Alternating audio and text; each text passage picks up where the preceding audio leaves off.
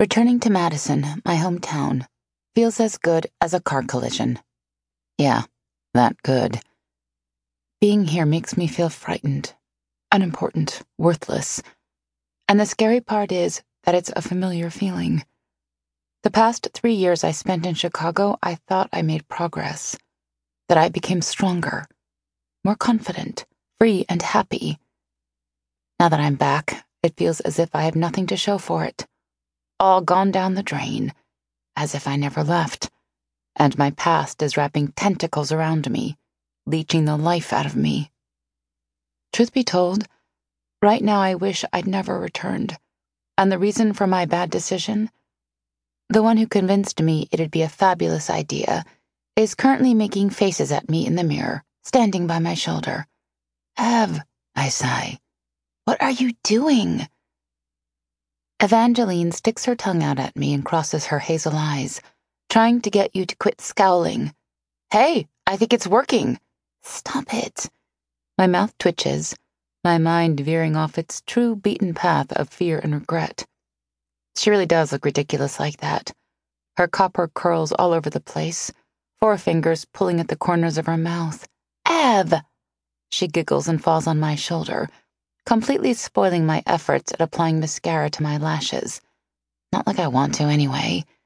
But apparently there's going to be a party, and I'm hosting it.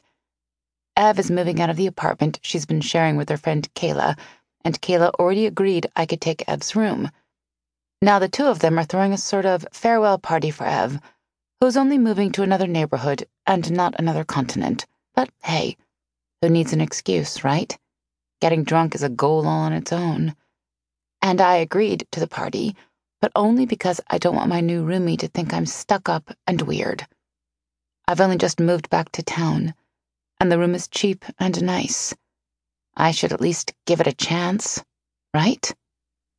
Right. "You'll see. It will be fun," Ev says, smearing glossy lipstick on her lower lip with her fingertip. Maybe for her it will be. I barely know Ev anymore. We went to school together and used to be besties, back before I ran away to Chicago to hide and lick my wounds. "Since when did you turn into a party animal?"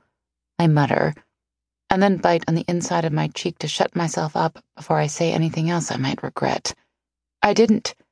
She adjusts the cleavage, revealing a hint of blue lace. "It's my farewell party." I stare at her. She looks pretty as a picture in her short, flared lilac dress and ballerina shoes. She still limps a little from an accident she won't talk to me about, more than a year and a half ago, and can't wear heels yet. "And Micah will be there," I mutter. She gives a smile so bright it hurts the eyes, but softens my heart. "Yeah." "You're happy with him." Not a question. She answers anyway, cheeks flushed and eyes bright. "I am." "Good," I say gruffly, and adjust my pendant, one of the last ones I made before moving here, and then grab the eyeliner like a weapon. I shake it at her. "He'd better treat you right, or so help me God." She lays a hand on my shoulder and beams at me. "He does, Amber. You should never worry about Micah." But I do. I try to laugh it off, but I worry about men. I worry about people.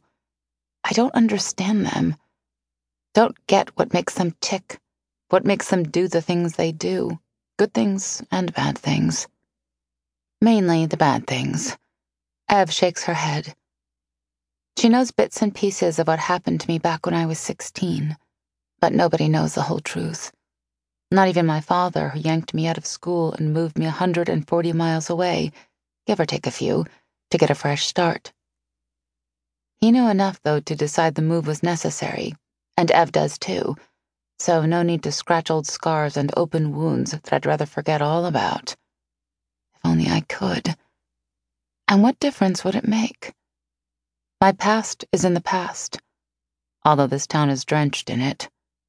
"You're making a mess. Let me." Ev grabs my hand, and I automatically jerk it back before I can process her words. "Oh, shit!" The eyeliner flies away and hits the floor. As if in slow motion, I see the black liquid spill on the beige carpet, like blood, dark and viscous. I'm shaking. I'm cold. In degrees, my senses return, and I realize Ev is still holding on to me. I pull my hand again, and it's suddenly free. Crap, I mutter, my pulse thundering in my ears. Oh God, I'm sorry, Ev whispers, dropping to her knees and gathering the small bottle, then starts blotting the ink with a tissue. I shouldn't have grabbed me like that. Yeah, she shouldn't have. But it's not her fault I'm not normal, is it? I suppose I was a girl like any other once. Shy, kinda chubby, and always doodling or crafting one thing or another to keep my restless hands busy. But that's in the past. That past in which my life is now steeped, and we're in the now. So I apologize, insist I'm too clumsy to live, and that Ev should help me with my makeup. Honestly, it's not as if I have much experience with eyeliners and mascaras anyway. Ev accepts the task with obvious relief, which makes me wonder how big of a mess I was making of it. I sit primly as she runs the brush through my long dark hair until it's a shiny fall, paints my blue eyes with black, and dabs red on my mouth. It's like war paint, I think randomly, my hands clenching in my lap. I fight the itch to grab the lipstick tube and draw red lines on my cheeks and nose. Don't, Amber. I can do this. Pretend to be normal. Pretend coming back to Madison isn't killing me, bringing the past to life. Maybe if I pretend long enough, it will come true.